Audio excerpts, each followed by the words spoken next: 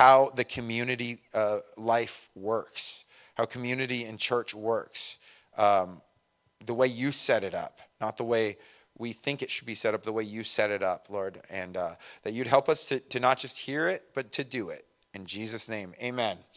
All right, you guys may be seated. As you can see, a lot of verses this morning, so we're going to break it up into sections. But it's all one theme, basically, right? Especially after verse 3 on. And remember, this is written to a pastor dealing with a church. And so this is church ministry 101. This is we get such good insight and opportunity to read this and to understand the way the church is supposed to relate in real life situations, right? I mean, that's one of the things that's so valuable is understanding how to do something in real life. There's so many people we can get information. A lot of times you come out of college and you think, I know it all. But without on-the-job experience, good luck. You really don't get it until you're in it. That's when you really start to figure it out and to learn and experience it. So this is that experience, the real thing. Hearing it and then doing it. Starting in verse 1. Do not rebuke an older man, but exhort him as a father, younger men as brothers, older women as mothers, younger women as sisters, with all purity. Remember, Timothy's a younger and kind of a timid pastor. He doesn't really, he's kind of chill, but he's called to confront major issues in the church. He's got to have the confidence and the boldness to know of his calling. Like Timothy, don't forget the prophecies concerning you. Don't forget the hands that were laid on you. Don't forget that you've been called into this ministry. Be bold, be confident. God has called you to be the leader that can address this specific thing. I know you're scared. I know it's kind of against your nature, but you've been called to this, so walk in it. Right? We talked about that last week. So all of that, but then he says, basically with humility and honor, not with arrogance. So as you're doing this, you do it with honor. You do it with humility. And really, it's interesting. We're tapping into really good insights for leaders in general, right? Leaders got to know where they're going. They have to have confidence, boldness, bravery to do the right thing, yet without running everyone over. A lot of times, the more humble and relaxed and kind leaders get run over. And you're not getting the results. You're not getting results. But the people who run people over might get the results. They lose the people. You got to find somewhere in the middle. This is where it's both. And so he's reminding Timothy, don't rebuke an older man, but exhort him as a father. What's interesting is the Bible does tell us to rebuke at times, right? It's actually in 2 Timothy 4:2. Paul tells Timothy, preach the word, be ready in season and out of season, convince, rebuke, exhort with all long-suffering and teaching, right? Rebuke can be a godly instruction, but not to older men. Older men are to be exhorted. You know what exhort means? It means to urge or to implore. You're going the same direction, but with a different kind of tactic. Because if we misread this, you could say, Timothy can't say anything but encouragement to the older people in his church. And that's not a good leader, right? It's the way you do it that matters. With respect, with honor. How many of you guys have found out that age doesn't equal maturity? Have we noticed that? Right? Age does not equal maturity. And so you see someone and you're like, man, this person must be mature. And then you start talking to him and you're like, oh, wow. You sound like high school to me. Like this sounds exactly like everyone sounded in high school. How can this be? Age does not equal maturity, right? And so we've got to understand that just because you're older doesn't mean you know everything. We know that, right? We all experience that. It's and actually, the more humble you are, the more you realize, the older you get, the more you're like, I knew less than I thought I knew, right? So Timothy, though, as a pastor, is going to be called to talk to people who are older than him, and to deal with things and issues, real stuff. And by the way, if you're someone older, I know it's hard to listen to younger people. I've had younger people. Now I'm getting older, so it's funny. Like you're like younger people. You're like, when I was younger, it was like, come on, guys. We're all trying our best. And then all of a sudden now a younger person says something to you and you're like, you don't know anything. Oh, that's why you didn't listen to anyway. But part of it is staying receptive and open to the Lord. To like, God, you can use anyone to speak to me. If the Lord used a donkey, he can use anybody, right? So that's part of it, right? Is staying humble and addressing the older men with this humility. Exhort, encourage, think of creative ways to help them get to where you want. But it's not being timid. It's being kind, respectful, but driven to the point. Because here's the thing, a lot of times if we don't address the real issue, if you see an issue, you don't address the issue, you have become the issue. Isn't that interesting? You hear that all the time. When there's like something bad happens, you'll find out there was a bunch of people who saw it and didn't do anything about it. What do you think about those people? They just didn't want to get involved. You're like, are you kidding me? It's really gnarly when it's like dealing with like a child, some sort of an abuse case.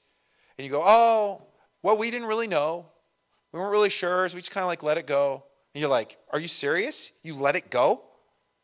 No, if you don't address this, you got to go. You got to get out of here. If you're not, that's not a leader that can't address a real issue like that. Okay? We're all growing, we know that. But like this is when you see something, you've got to deal with it. So Timothy has to deal with that. So how do you do it? With older men, you don't rebuke them. You exhort them as a father. Younger men as brothers. There's still a mutual respect, but brothers have a little bit of different ways of relating, don't they? I see my brother, he'll flinch when I say, what's up?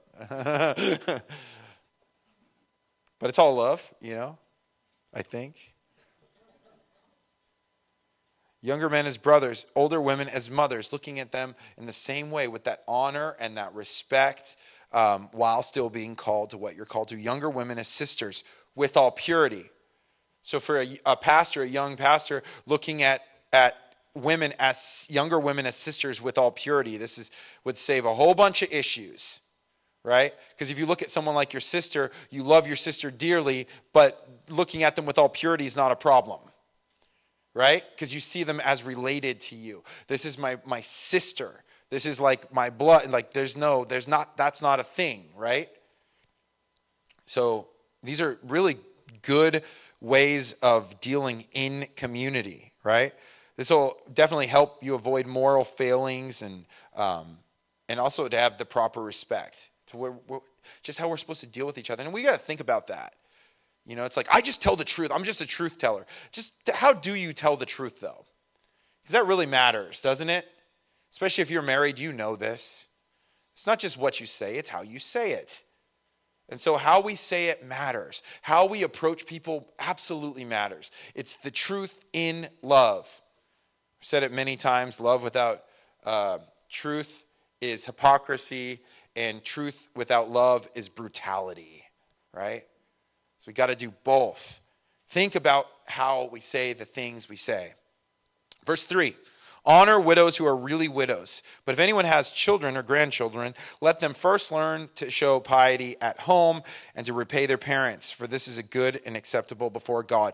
Widows who are really widows. You're like, really? Do you have to like check their papers? Like, what is that? Widows who are really widows?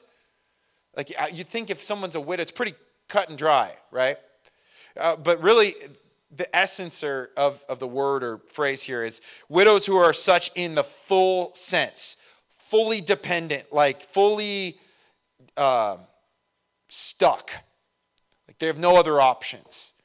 So honor those who are really widows, like they have no one to back them up. They're completely alone. The contrast is widows who have resources, okay? The widows who have resources and family members to help them. This will deal with when and how much the church is to serve those in that position. And the church is, yes, the church building, but church as a community. Right? So he's saying the first thing to look at with widows is, are the family members involved? Is the family involved in helping? That's the first goal. The family should take care of their own. Right? This is something that most cultures get better than us. Right? They're like generational homes. Like, you could have multiple generations living in a home. Everyone takes care of everyone. It's just like, that's just what you do. So Paul is reminding them, first of all, take care of your family. Show piety at home. Repay your parents. You take care of your kids eventually take care of you. And there's a transition that happens, right? But showing piety, what does that mean? It means worship or devotion at home. We really prefer ministry not at home, outside the home, and neglect the home. That's too messy. I know those people too well. You know, how do I minister at home? I'd rather go on a mission trip than go across the street, right? It's just too close. What am I going to do with that? I was like, no, we deal with what's right in front of us, right around us. Okay? So dealing first and foremost with your family. Help them. So that's someone who would be a widow, but not a widow in this sense. Someone who has support, resources, or family members. It makes a big difference for how much the church is involved with that. It's really interesting and practical. A widow supported by the church, it must actually really, really be in need. And we're going to see there's other qualifications. Verse 5, now she who is really a widow and left alone trusts in God and continues in supplications and prayers night and day. But she who lives in pleasure is dead while she lives. And these things command that they may be blameless. But if anyone does not provide for his own, especially for those of his own household, he has denied the faith and is worse than an unbeliever. Paul kind of goes back and forth, but he's stating the same truth over and over again so we can get it, right? Repeat. That's part of it, you know? I Cannon, over and over again, his baseball swing. Cannon, do the same thing, every time, same thing, every time. And I'll catch him, he'll be doing some wild swing, and I'm like, don't do that, because all of a sudden he'll show up in the game. I'm like, what is that? He's been practicing it, because he's been doing it. I've been watching Shohei Ohtani, this is how he hits. Well, that's not how you hit. So you got to do it the way you do it. You practice it, repetition. And then when you need it in the game, it's there for you, right? That's the idea. That's practice. They say practice the way you play, right? Same thing. So this is Paul. Repetition is really important. He's going to say it from every angle. But the widow that's to be supported by the church has got to be a godly member of the community. This was evidently an issue in Ephesus. There were women living off the generosity of the church while living in blatant sin. Like, they were just living off the church as like just their, like kind of like their sugar, daddy or whatever to survive. But then they were living like wild lives that they didn't have to live. You know what I'm saying? And so that's an actual issue. He says if you are a widow that's looking for support, you need to be a godly member of that community. You need to show that you're part of that community. Again, start with the mission at home. God wants to see us meet the needs of the people around us. There it is again. If anyone does not provide for his own, and especially for those of his household, he's denied the faith. Again, emphasis is on if you have people that can help you in your household, this is their part, okay? Verse 9, do not let a widow under 60 years old be taken into the number, and not unless she has been the wife of one man, well reported for good works, if she has brought up children, if she has lodged strangers, if she has washed the saints' feet, if she has relieved the afflicted, if she has diligently followed every good work. Again, the emphasis on the widow's godly character and role in community. So 60 years old, what is that number? Why, it's 60. Well, at this point, that was continued like the age, like senior citizen age for them. We go much less likely to get remarried, much less likely to be doing some of that other stuff. He's going to be talking about more in a second here. But the widow that's supported must be older and must be faithful. A faithful member of the community and a faithful spouse when she was in that position. Wife of one man, it doesn't mean that you can't be remarried, because Paul's actually going to say, get remarried if you're young. If you want to get remarried, get remarried. That's okay. So it's not an indictment against being remarried. It's about when you see some of the qualifications of leaders, it's a one-wife man, meaning you are faithful. You're faithful to your spouse. And so that's what this means when it's talking about a woman in that position. So again, then this woman is seeking support, active member of the community of faith. Supporting kids, right? She's raised her kids. She's brought up her children. Has lodged strangers, right? And then washed the saints' feet. She's relieved the afflicted. She's diligently followed every good work. And this is quite the woman, right? But it's saying that this is important to understand, because the resources are really important in a church setting. And so it's not like a welfare deal.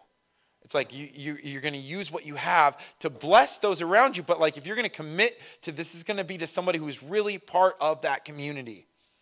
And that's one of the things. I've been in pastoral ministry since 2005, I guess. And, we'd hear a lot about, hey, can you pay this? Can you pay that? Throughout all the different churches you're part of. And a lot of times you'll do stuff out of generosity. We just want to help, But people who are looking for like more, or they want to, be sustained or whatever, you're like, well, hey, are you part of our community? Because those are the first people that you're looking to bless. And that's what's interesting about that, is if you're part of a church community, a lot of times it doesn't actually even have to get to the pastor of the church. It's already happening within the church, right? There's like a ministry that's already doing that. There was a ministry at the Packing House. It was a giant church, so they had a ministry for everything. But they had a one called Working Men's Hands. And they would just go to people's houses, usually widows, and they'd do their gardening. And they would help fix whatever they needed fixed. And there was a crew of them, crew of guys. They'd all get together once every other month or something, and they'd take a Saturday and they'd go work on something. And it was a big deal because that area is less affluent. A lot of people, they couldn't do it. Now, one of the times we brought our youth kids along, and I said, I was like, hey, can we do something with the men's ministry? And they're like, sure. So we came out and we worked them to the bone, man. And these kids were like in the IE heat in the summer. Most of their events are like going to the zoo or, a water park or something. And we're like, today we're going to be taking junk out of a backyard and cleaning a house. What do you guys think about that? It was amazing though. Actually, that event had more kids at it and more memories than most of the other ones. You take your own you can make your own application off of that. But the idea is that the community serves the community, and those people that we were serving were members of the church. So the needs were known, and there was a face to go with the need. Isn't that a big deal? If your friend's in need, you want to help them. Someone writes to you, and they're an Ethiopian prince, and they have a need, and you're less likely, even though they're going to give you many millions of dollars, if you can wire them a little bit, you're less likely to do that. If I don't know who someone is, I don't answer the phone generally. Are you guys in the same boat? Yeah, sorry. If I don't have your number, I did not answer it on purpose, just to be honest. Because a lot of it gets streamed through. You didn't even mean to call me. Like you were trying to call someone else. My number is very, very close to a doctor's office in Loma Linda. So there's a lot of people who are like confirming their doctor's appointment, even though my answering machine says, hello, you've reached Chris Fick. Thank you for calling my cell phone. They're like, this is probably how the doctor's office would answer too. Hey, I just wanted to say that wart removal, I'm ready for it. You're like, oh heavens. Just call back, hey, so what is going on? Are you guys okay? But this is where, when you're actually in the community, it's not blind. It's not the benefits of being in the church. They're everything. I mean, it is such a big deal, and the numbers show the post-COVID church attendance. They're literally saying this. If you expected to see people, 4 times a month, that's good. 4 times a month. The new norm is twice. People just kind of gotten used to not going, which is, there's no judgment on that end, but that's part of the way it is. But being in the community day after day, week after week, we see it with our kids, the youth group. There's like, they grow, they know each other. They are happy to see each other. And they come almost out, they're always there. It's a big deal. It's like becomes the thing. When we're in community together, especially we do something like a marriage thing, and you start to actually know one another, then you know how to pray for one another. You also know how to bless one another. Who knows how to give you the best gifts? Someone who knows you or someone who doesn't know you? Who knows how to order? Let's get even more personal. Who knows how to order you food? You can really screw that up, right? You can really mess that up. I remember one of our friends helped us move. Love this guy. He's awesome. And he was helping us move, and he asked for a certain burrito from the shop, and they didn't have that burrito, so I made an executive decision. I said, let's get this other burrito that's kind of like it. And they said, do you want guacamole on it? And I said, yes. And it ruined his burrito. Instead of getting it on the side, he was gracious, but he did call it baby poop at one point. Sorry, guys. He didn't like it. But I didn't know. I had no clue. You know who could order for me better than anyone else? My wife. She knows what I want and what I don't want, for sure. And I can also order for her. I usually do.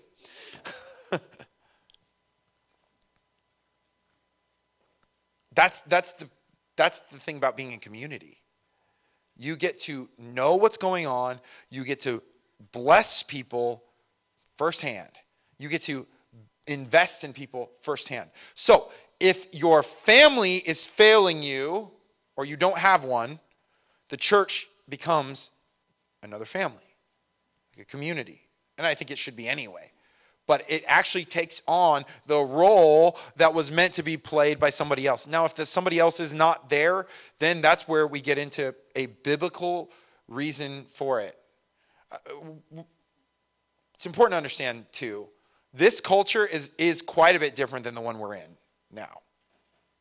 Wives didn't have careers where they just could go to work. It was kind of like, you marry, that is your source of income. That is your everything. You are taking care of the home, largely.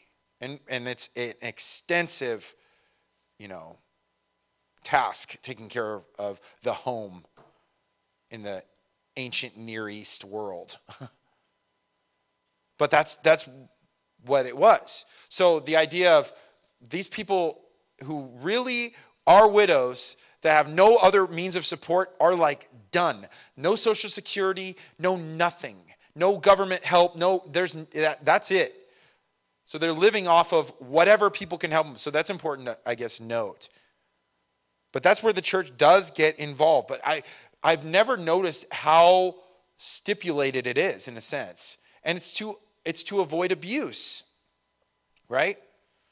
Because people will say, I need this or I need that. We had someone show up here one day, and they were like, I need, my car broke down. I just got it fixed. I got to get to Oregon. That's where my mom is. Got to get to Oregon. And I have no money for gas. So we helped. But you didn't give them money. Put gas in the tank. It's like, okay, let's go to Arco, put some gas in your tank. She is so thankful, so grateful. She really needed gas in her tank. That's what she needed. But you're not just like, here. It will leave a stack of cash for whoever, wants to come. That's not being a good steward at all, right? And so this is important to understand because everything's limited.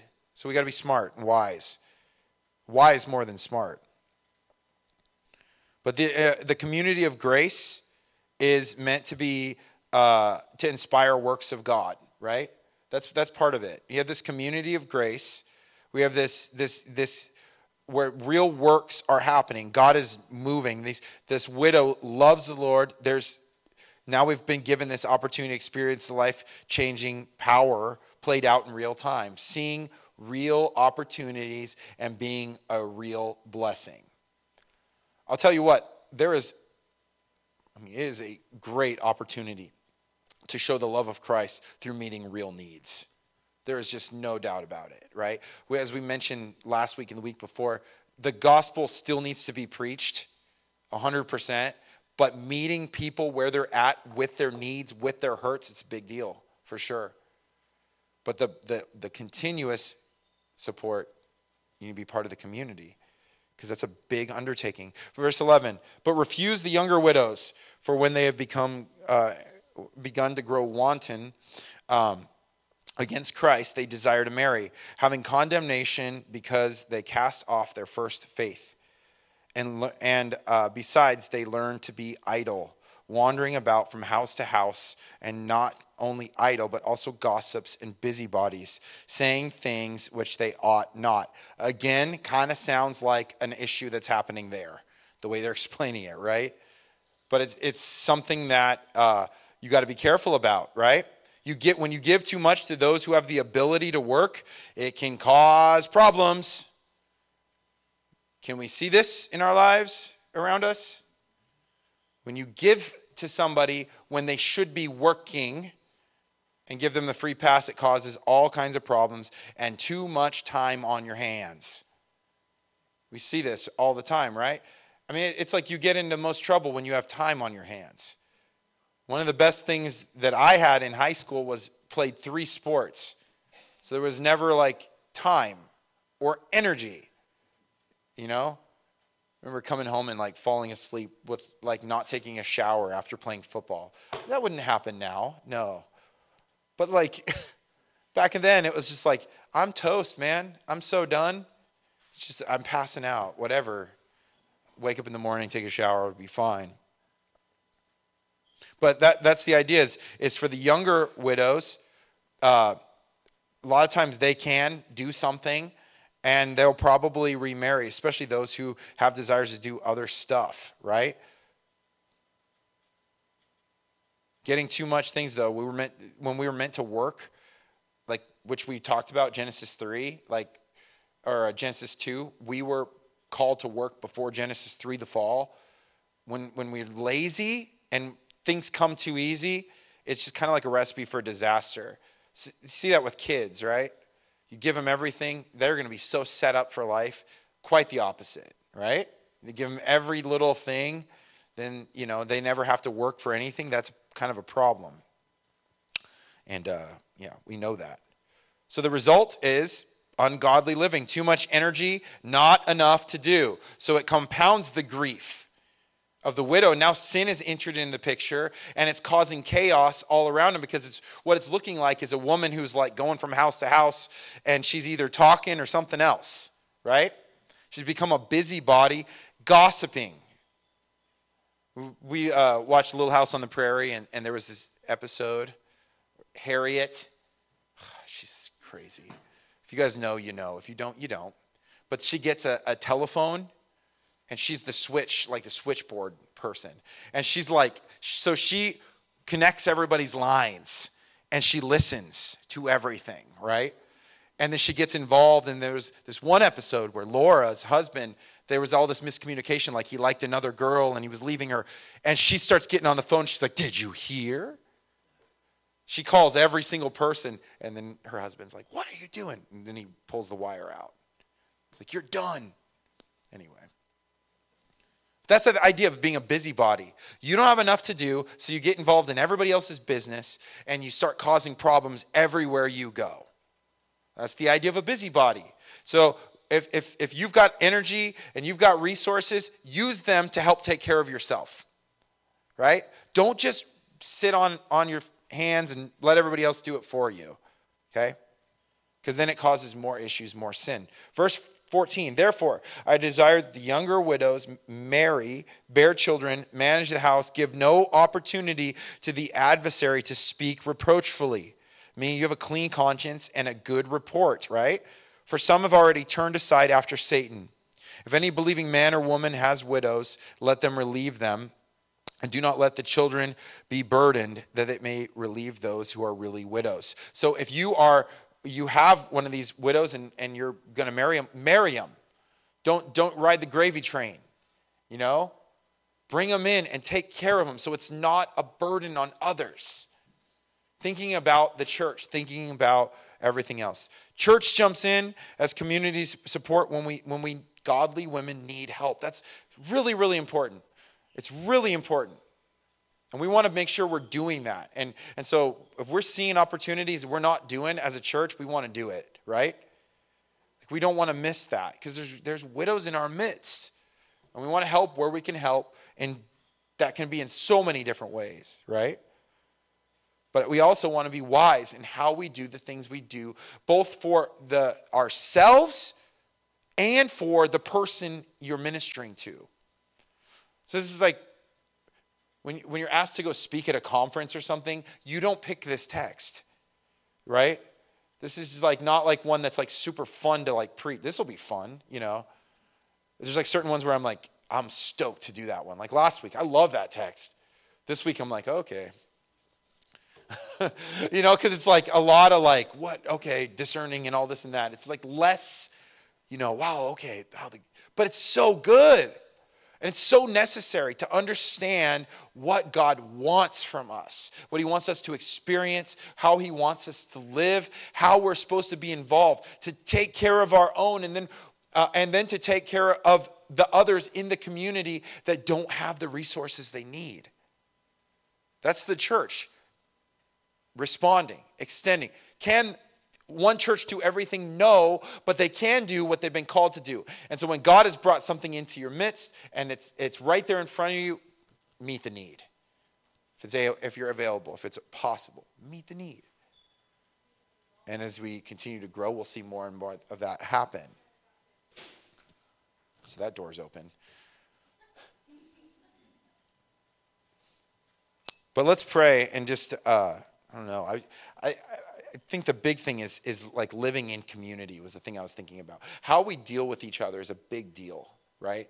How we relate to one another and how we are members of community. What kind of members of community are we, right? How helpful are we to community? Do we bless? Are we a blessing? You know, how do we deal with people who are different than us? Well, that's a big deal, right? How do you deal with people who are older than you? How do you deal with people who are younger than you? How do you deal with the opposite sex who's older and younger than you? This is all part of like the church community that we've got to understand and figure out, or else, because Satan's just waiting. That's what Paul's saying. Like the devil's waiting to have a piece to mess this whole thing up. Don't give him a foothold. Don't give him a grip. So be thoughtful. We're thoughtful about what we do and how we do it, right?